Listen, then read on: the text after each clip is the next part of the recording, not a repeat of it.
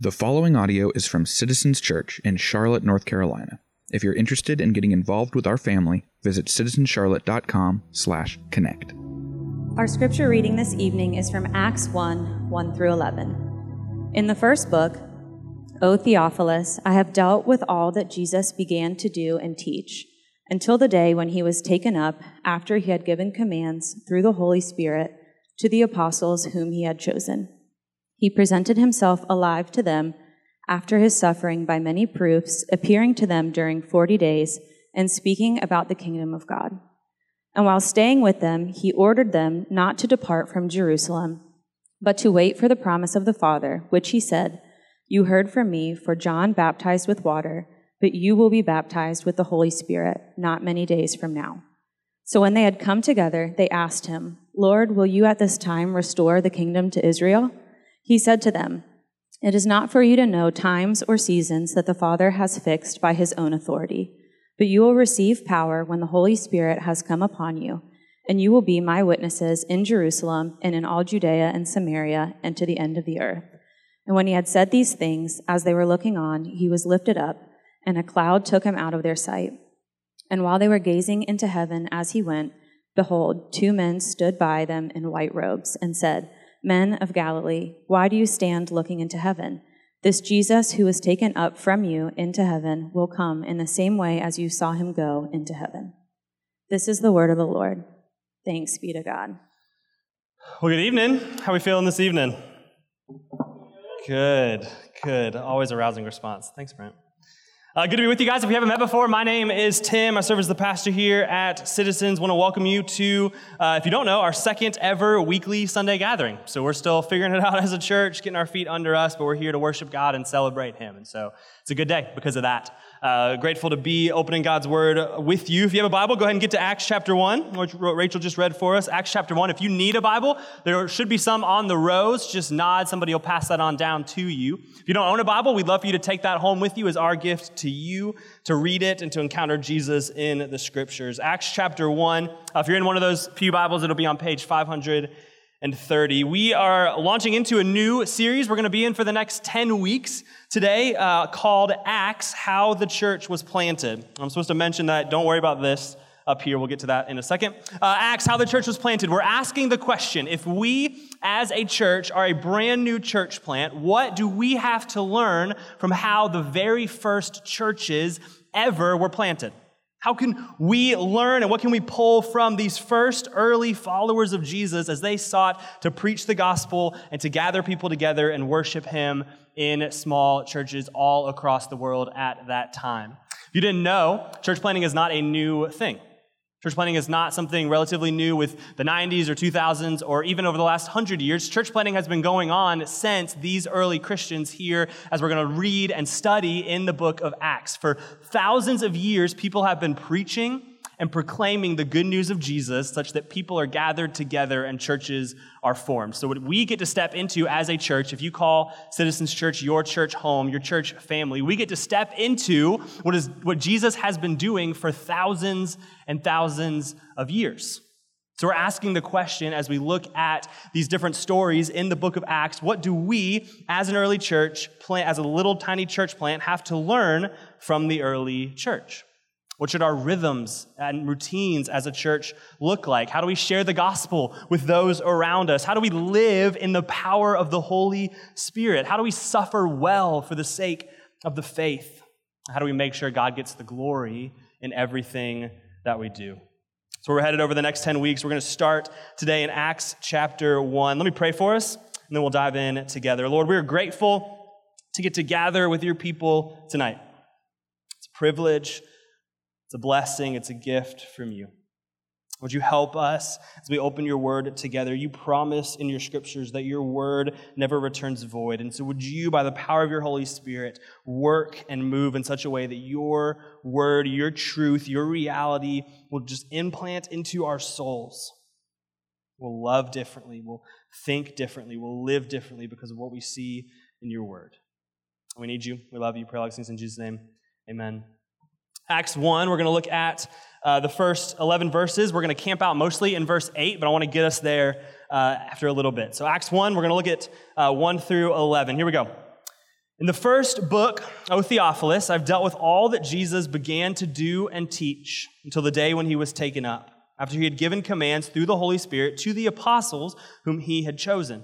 He presented himself alive to them after his suffering by many proofs, appearing to them during 40 days and speaking about the kingdom of God. All right, pause there. So the book of Acts is written by a man named Luke, most likely around AD 62. And Luke was a follower of Jesus, as well as a traveling companion of the Apostle Paul as he travels around and preaches the gospel and plants churches. And this is the same Luke who wrote the Gospel of Luke that we actually studied during our Advent season.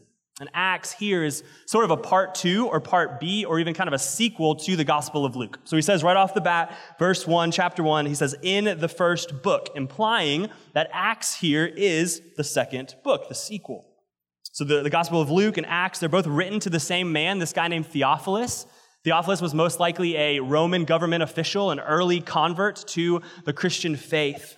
And Theophilus has some questions, he has some doubts, he's wrestling with his newfound faith in Jesus.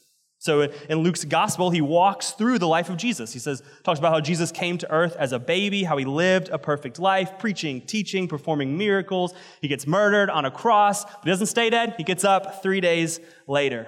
And after that, Luke says in verse 3, he spends 40 days in his resurrected body with his disciples, doing what he did during his earthly ministry, preaching about the kingdom of God. Keep going, verse 4. While staying with them, he ordered them not to depart from Jerusalem, but to wait for the promise of the Father, which he said, you heard from me.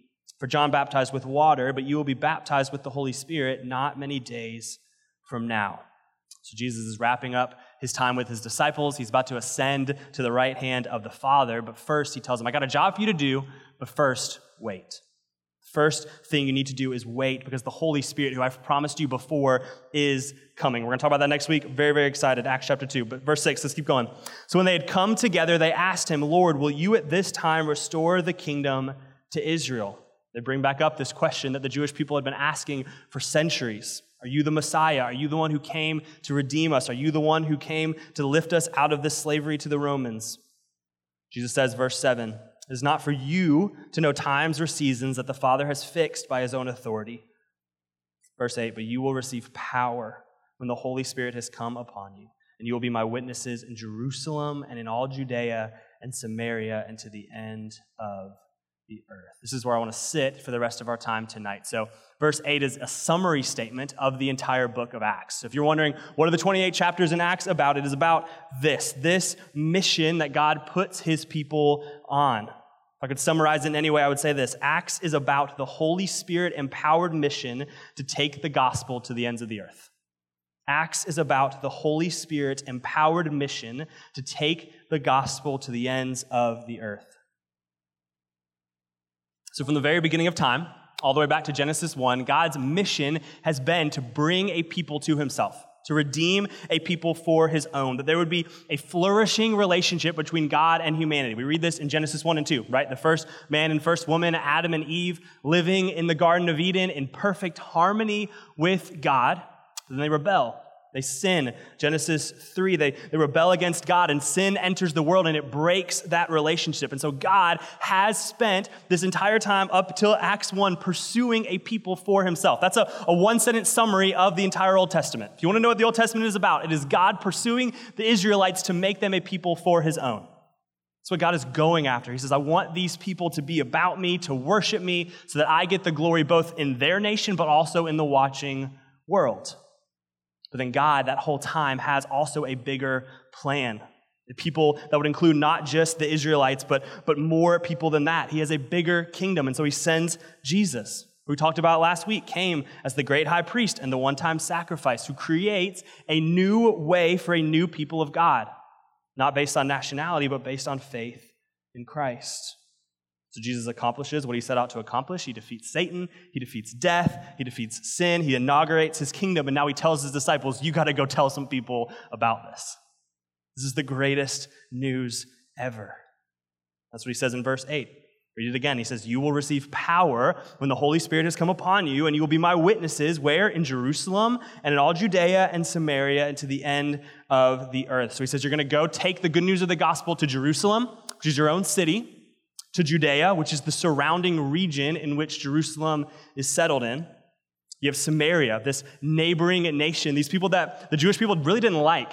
They didn't get along with. They looked down upon the Samaritans. Jesus says the gospel is for them too, that other that you want to cast aside. He says to the end of the earth, to the nations. It's the call of the early apostles, these early followers of Jesus. They're called to be witnesses for Christ, to experience his love, to see tangibly his goodness, and to take it to the watching world. In his gospel, Luke records the same conversation. He's just going to give us a little more detail. This is what he writes in Luke 24, 45 through 49. This same scene, he just gives us a little bit more of what Jesus says. He says, "Then he opened their minds to understand the scriptures and said to them, 'Thus it is written that the Christ should suffer and on the third day rise from the dead, and that repentance for the forgiveness of sins should be proclaimed in his name to all nations, beginning from Jerusalem.'" Verse 48, this is the key. "You are witnesses of these things. And behold, I am sending the promise of my Father upon you, but stay in the city until you are clothed with power from on high." So the apostles, they had walked with Jesus. They had spent 3 years, day in and day out, as followers of him, as his disciples. They would have eaten together and traveled together and lived day in and day out, all of their lives together. They've seen his teachings. They've seen his miracles. They've heard him talk about the kingdom of God. They've seen him die. Now they've seen him rise again. And Jesus says, you've been witnesses of these things. And what do witnesses do? They see something and experience something in such a way that it affects them, and then they go tell others about it. That's his call. That's his commission for them. Go tell others what you have experienced, that there is a Jesus, and I am the long-awaited Messiah who has come to forgive sins and give life eternal with God. It's the mission of the disciples. Wait for the Holy Spirit, and then go. As we're going to see in the book of Acts, go they did, right? So just a short while later, there's going to be 120 of them gathered together in a house, praying, seeking the Lord, and the Holy Spirit's going to come, and it's going to be like, boom, he just shows up in crazy ways. I'm telling you, I cannot wait for next week. Holy Spirit shows up, boom, everyone's like, what's going on? They start speaking in different languages. Peter gets up, because he's always the first to speak, and he starts preaching this dynamite sermon, and 120 people over the course of one sermon grows to 3,000 believers in Jesus. And those 3,000 spread out all across Jerusalem, and they're healing the sick, and they're preaching the gospel, and they're loving one another, and serving the poor, and caring for each other's needs. And then you get to Acts chapter 8. Stephen, an early deacon, an early servant in the church, he's killed for preaching the gospel. And then you read this, Acts 8:1, "And there arose on that day a great persecution against the church in Jerusalem. And they were all scattered throughout the regions of Judea and Samaria, except the apostles." Remember what Jesus said, you'll be my witnesses where? Jerusalem, Judea, and Samaria. And the gospel continues to spread, it continues to spread, and you get to the final chapter of Acts, Acts 28, and Paul, after trying and trying and trying, finally gets to take the gospel to the city of Rome, which is the end of the known world at that time. Remember what Jesus said, Jerusalem, Judea, Samaria, and where? To the end of the earth. Jesus says, go, and they go. That's how the gospel spreads. This is what God does. He uses his spirit-indwelt people to take the gospel to the nations. I love the way theologian Michael Green puts it, talking about Acts. He says 3 crucial decades in world history. That is all it took. In the years between AD 33 and 64, a new movement was born. In those 30 years, it got sufficient growth and credibility to become the largest religion the world has ever seen and to change the lives of hundreds of millions of people. It has spread into every corner of the globe and has more than 2 billion putative adherents. It's had an indelible impact on civilization, on culture, on education, on medicine, on freedom, and of course on the lives of countless people worldwide. And the seedbed for all this, time when it took decisive root, was in these 3 decades. I love this last line. It all began with a dozen men and a handful of women, and then the Spirit came. It's the beauty that we're going to see in Acts. There's 120 men and women in a house praying and seeking the Lord, and the Spirit comes, and the world is never the same. It takes over. The gospel spreads. Now here's the point. What does this mean for us? Here's the point. Acts is our history. Acts is our history. If you're a follower of Jesus, if you've turned from your sin and trusted in Jesus for salvation, you are a part of Christ's church. You're a part of his people. This is your story. In other words, reading Acts as a Christian is a little bit like watching Hamilton as an American. All right, you're watching and reading your story. You're seeing how it all plays out, which means we are here today, January 10th, 2021, in Charlotte, North Carolina, at 1324 The Plaza, worshiping Jesus because of what happens in the book of Acts. Because of what happens here, because the early followers of Jesus were faithful to wait and pray and receive the power of the Holy Spirit and then go get busy doing the work of God, being a witness. What happened is the gospel spread, and it spread, and it spread over geography and over history until someone shared the gospel with someone else, and the Holy Spirit moved, and they believed. And then they shared the gospel with somebody else, and the Holy Spirit moved, and they believed. And then they shared the gospel with somebody in your life, a parent, a friend, a coworker, a grandparent, a pastor, whoever, and the Holy Spirit moved like he has for thousands and thousands of years, and you put your faith in Jesus. You are on the lineage of Acts. This is your story.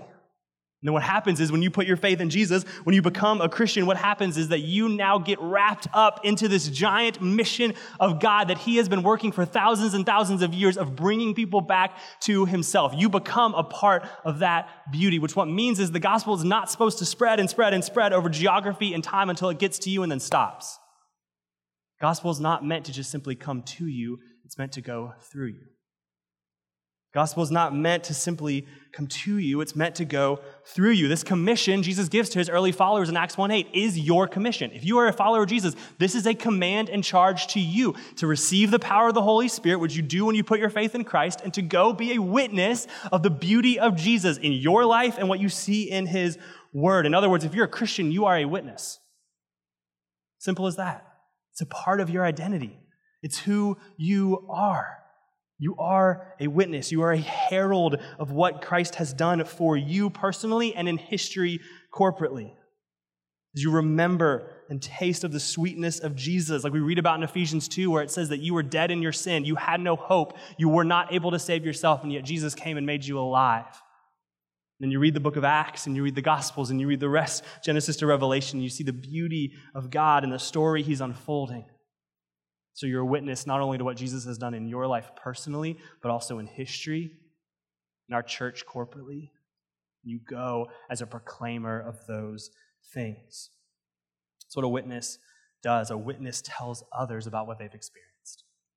A witness experiences something in such a way that it changes them from the inside out, and they can't help but tell others about it. They can't help but tell others about how their affections have been captured, about how their hearts have been changed, about how their loves have been stirred. They can't help but share because they're never the same. Have I ever told you all about my love for cruising? Hard shift, stay with me. Anybody? Have I talked to you about my love for cruising? Good chunk of the room, I can talk more. I love cruises, right? This is my favorite way to vacation ever. So junior year of college, over winter break, I took a trip with a group of my college buddies. We went to the Caribbean for a few days on a boat. And I kid you not, I don't think this is an overstatement. I was never the same. Like there's something about it just got into my bones, and I fell in love. I have 4 experiences of this: my salvation, cruising, getting married, and having a kid. Like those are the 4 deep. I'm just kidding. But I loved it. I loved every minute of it. This is what cruising is about. Let me paint the picture of how wonderful this type of vacation is, such that you should also do it. This is a typical day on a cruise ship, right? So you wake up, you go outside to your balcony overlooking the beautiful Caribbean Ocean. This person drops off your made-to-order breakfast of whatever you want: omelets, bagels, muffins, coffee, just whatever you want to eat, and you sit on your balcony and you just bask at the sun and the ocean, and you eat your breakfast, and then it's like, hey, you know what we should do today? We should go to the pool, because there's a pool on a ship in the middle of the ocean, because humans are crazy. And so we go up to the pool, and I sit by the pool, I drink a Corona, I lounge, I bask in the sun. Occasionally I get in a hot tub. It's great. Eventually we're like, hey, look at that Caribbean island over in the distance. You want to get off the ship and go on a Caribbean island for the day? Yes, I do. That sounds wonderful. This is the Lindsay and I are having this conversation, if you're wondering. So we go, and you lay out on a beach all day, and you just bask in the sun. And then it's like, this is enough sun. I've had enough of this Caribbean island. So you go back on the ship, and you change, and you get ready for dinner, and you go sit down at this wonderful, beautiful dining room, and you have steak and lobster and 2 desserts, or as many as you want, because it's all-inclusive. Did I mention that it's all-inclusive? And you eat this whole wonderful meal, and then it's like, you know what we should do? We should see a Broadway show on a ship, because you can do that. So you go to the Broadway show, and then you take in this Broadway show, and you're like, no, the night's not over yet. Let's go see a magician, because there's also a magician on the ship. And then you go to bed, and you do it all over again, except this time there's another island out there. This is wonderful. I know what you're thinking. Let me dispel some of your worries and fears. They make really good medicine, so you're not going to get seasick. The ships are large enough, you probably won't even feel the boat rocking. And you're not going to be bored, because you should go with me, and I'm fun. Why are we laughing? That, my friends, is called witnessing.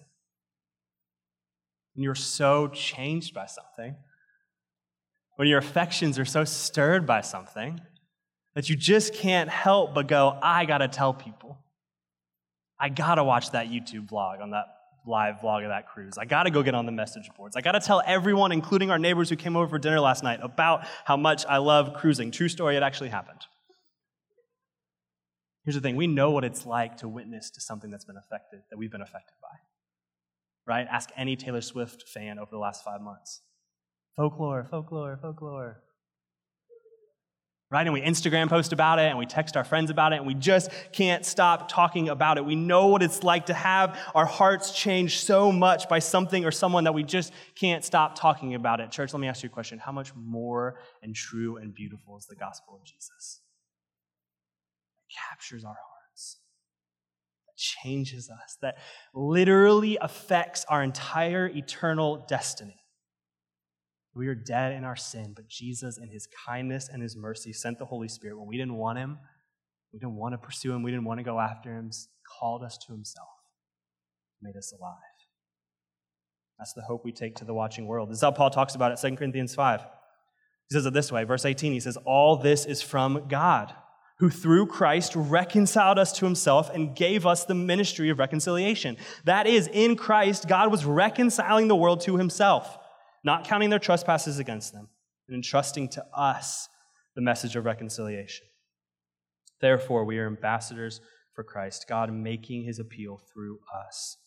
We implore you on behalf of Christ, be reconciled to God. If you're a follower of Jesus, you've been reconciled to God. Talked about that last week. You've been brought into relationship with him, and now you've been given the ministry of reconciliation. You have this task, this charge, this command to take the good news of Jesus to a lost and dying world and implore them, like Paul does here in 2 Corinthians 5, plead with them to be reconciled to God as well. But I want to talk about this. If you're anything like me, there can be a big disconnect between knowing, yeah, I'm a witness for Jesus, I should do it, and actually living it out in our lives. Right? If you're anything like me, sometimes I just get caught up in the busyness of life. I just don't think about it. I just kind of go about my routine, my day, just trying to get by with my job, trying to love my family well, trying to make sure my bills are paid, all of those types of things. Sometimes I'm lazy. It's hard work. It's hard work to start a new friendship. It's hard work to engage in a friendship. It's hard work to ask tough questions, to be open about having spiritual conversations. Sometimes I'm afraid. I don't know what they're going to think about me. I really like them. I really like hanging out with them. I really don't want them to look at me like I'm that weird Christian guy. A lot of times it's easier to talk about something else or just not even engage at all. This is how Timothy Paul Jones and Daniel Montgomery talk about it in their book, Faith Mapping. I find it really helpful. They say, when it comes to being a witness, I'm either apathetic, embarrassed, or unashamed. If I'm apathetic, I lack any compassion for the lost, and thus I lack motivation to share the gospel. If I'm embarrassed, my compassion for the lost is overshadowed by my fear of rejection. If I'm unashamed, then the gospel has broken through to give me compassion and boldness. I'm a witness for Jesus. I'm a light and ambassador sent by the King of Kings. So some of us were apathetic. We're apathetic about being a witness. We're apathetic about people not knowing Jesus. We're apathetic about sharing the gospel, and we need some gospel softness. We need to pray. We need to seek the Holy Spirit. We need to ask him to break our hearts for those around us that don't know him, to break our hearts as we remember what God has done for us, that we were lost, we were broken, yet he pursued us. He sent someone along our path that loved us enough to share the gospel with us, and we need to be soft to the mission of God. Some of us are afraid and embarrassed. We need gospel courage. We need to remember that our identity is sealed in Christ. We need to remember that the Bible says we are not given a spirit of fear or timidity, but of courage. All of us face very real spiritual warfare, right? So it's not a true one-for-one that sharing about cruising and sharing about the gospel is the same, because the devil doesn't care if I talk about cruising. But he does care if I talk about Jesus. So for some of us, for a lot of us, maybe all of us, we need to pray. We need to pray for the power of the Holy Spirit to break down chains like only He can, to fight the battles that only He can, to take scales off their eyes like only He can. The beauty of Acts 1, really the whole story of Acts and the whole story of our lives, is that God knows how fragile His people are. When God hears, when you pray to Him, God, I'm scared right now, I'm lazy right now, I'm apathetic right now, God's not like, what, you are, really? No, He knows. He knows how broken we are. He knows how fragile we are. He knows how afraid and embarrassed we get. He knows how uncertain and doubtful and worried we can be, and yet we are still His plan to get the gospel to a lost and dying world. I mean, think about who He's talking to here in Acts 1:8. Right, think about the men that are around Him, right? Peter, who like 3 months earlier was betraying Him at His moment of greatest need, was saying, I'm not with Jesus. No, you have somebody else. James and John, who the week that Jesus was going to be led up to be crucified, were still arguing about who was going to sit at His right hand and left, trying to fight for power. The rest of these guys who fell asleep in the garden the night before Jesus was crucified, when He said, pray for me, I just need your prayer, I'm in trouble, pray for me, and they couldn't help but fall asleep. A ragtag bunch of sinful, prideful mess-ups, and those are the ones we have names for. Most of the 120 that we're going to meet next week in Acts 2 won't even have their names. Most of the things that happen in the book of Acts to spread the gospel don't even get named. They don't get named. They're just random people that are faithful and struggling and sinful that are saying, you know what? The Holy Spirit has changed me, and so even though I'm afraid, even though I'm uncertain, even though I'm doubtful, I'm still going to step into my calling as a witness by the power of the Holy Spirit and take the gospel to a world that needs it. That's so encouraging to me. So encouraging to me that most of the people that are responsible for the gospel spreading in the book of Acts and throughout church history don't get named. Like, what a great way to live and die. Right? To be like, yeah, I gave my life away preaching the gospel of Jesus and nobody remembered me. Maybe my family. But that sounds kind of morbid. No, it sounds like the story of Jesus. Because it's not about these people, it's about Jesus. It's about these people having some great ministry, these people having some great church, these people having some great witnessing thing. You have Paul, he did some cool stuff, but even he was like, I'm the worst of sinners. The story of Acts is so encouraging and can be so encouraging to us as a church when we remember, no, God uses ordinary, broken people empowered by His Holy Spirit to get the gospel to the nations. That's His plan for the world. That's His plan for Charlotte. Is to use broken, ordinary people. That's the beauty of where you're at. God has put you somewhere in particular. One of the things I love about our church is that we are pretty spread out across the city in different pockets. We got people up at University City. We got folks down in Matthews, over on the west side by the airport, and just kind of all over. And I love God's providence in where He has us. I love God's providence that He has seen fit to put specific people in specific neighborhoods, in specific jobs, in specific gyms, in specific grocery stores and restaurants and coffee shops, all with the purpose of you being there to be an ambassador of reconciliation for the kingdom of God. You are where you are not by accident, not because it was the best house option, not because it was the best job option. You are where you are because of the providence of God to put you there so you could be a witness for Him. Your family, your workplace, all of that. All of us have a circle of influence right now where God has put us, where we can be witnesses for Christ. Don't think because you don't live overseas, because you're not on church staff, or because you're not a pastor that you don't have a mission. God has called you, and God has purposed you, and He's commanded you to take His gospel to the watching world. Don't think COVID gives you a pass. Yeah, be safe. Absolutely. Use wisdom. Absolutely. The gospel has spread in more trying times than this. The gospel has spread persecution, uncertainty. I love the way Pastor Tony Merida talks about this idea that God has placed us where He's placed us as witnesses for Him. He says this: the only difference in a believer sitting in his or her American home and a foreign missionary on the field is location, not identity. You are a Christian, then you are a witness. Matthew 9:37, Jesus tells His disciples, The harvest is plentiful, but the laborers are few. Therefore, pray earnestly to the Lord of the harvest to send out laborers into his harvest. Church, there's a lost world all around us with no hope, with no knowledge of Jesus, with no awareness of their sin. And that's true immediately where God has put you in your neighborhood, in your workplace, in your job, whatever. But also that's true of this building. That's true of where God has seen fit to put us here, 1324 The Plaza. And so I want to close with this. Finally getting around to the packing peanuts. I want to tell you a little bit about the mission field that God has put around our church. So this right here is 61 packing peanuts. Represents the 61 plus one members that call Citizens Church their church home. I call them their church family. I want to show you the mission field around us. I want to show you how many people live within 5 miles of this building that don't know Jesus.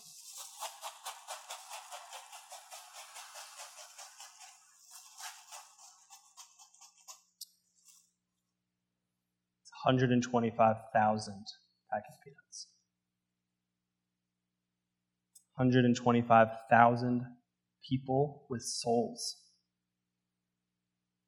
that will not spend eternity with God, that are lost, that are broken, that are hopeless in their sin. 125,000 people with stories and families and lives within 5 miles of this building. If you branch that out to Charlotte proper, it becomes more like 500,000. You get Charlotte Metro as a whole, Huntersville, Gastonia, Matthews, some of the surrounding areas, that number becomes 1.5 million. Multiply that by 12. So many people in our city don't know Jesus. And God has seen fit in his providence and his confusing kindness that he would use his people, scared, apathetic, broken, sinful, selfish people, to be his plan to reach the world. That's what it means to be an agent of reconciliation. That's what it means to be a witness for Christ, that we would see 125,000 and have a little bit of, oh crap. It's more than I can do, more than you can do, more than your community group can do, more than our church can do. The point is that we're faithful. The point is that we look at the harvest and we seek the Lord on behalf of the harvest and go, God, this is bigger than any one person or any one group or any one church. We need your Spirit to move in our city. We need revival like only you can send, because this is too much and not okay. We're called to be witnesses. We'll flesh out the what's and the hows and the application in your group this week, but I want to take a time to pray. Rightfully, you should look at this pile with some sadness, some hope, because Jesus saves, and some sadness. So I want to spend some time praying. The Holy Spirit doesn't move. The Holy Spirit doesn't work. It doesn't matter. These are 125,000 people with souls that need to know Jesus. So I'm going to invite the band back up. They're going to play for a little bit behind us. And before we move into communion and worship and all of that, I want to take some time to pray, to seek the Lord on behalf of the harvest. Matthew 9, Jesus says, pray that the Lord would send out laborers. Pray that he would send out workers. So I want to pray as a church that we would be a people sensitive to the gospel needs around us, that we would pray and seek the Lord on behalf of our neighbors and our coworkers and our friends and our family and our barista and our postal worker and our et cetera, that we would be burdened for the sake of the gospel with those around us and those around our church. So take some time to pray. You can pray individually, you can pray together, whatever you want to do, and then I'll come back up and I'll close this and I'll lead us into communion and worship. But I want to seek the Lord on behalf of the great, incredible gospel need around us. So y'all pray now.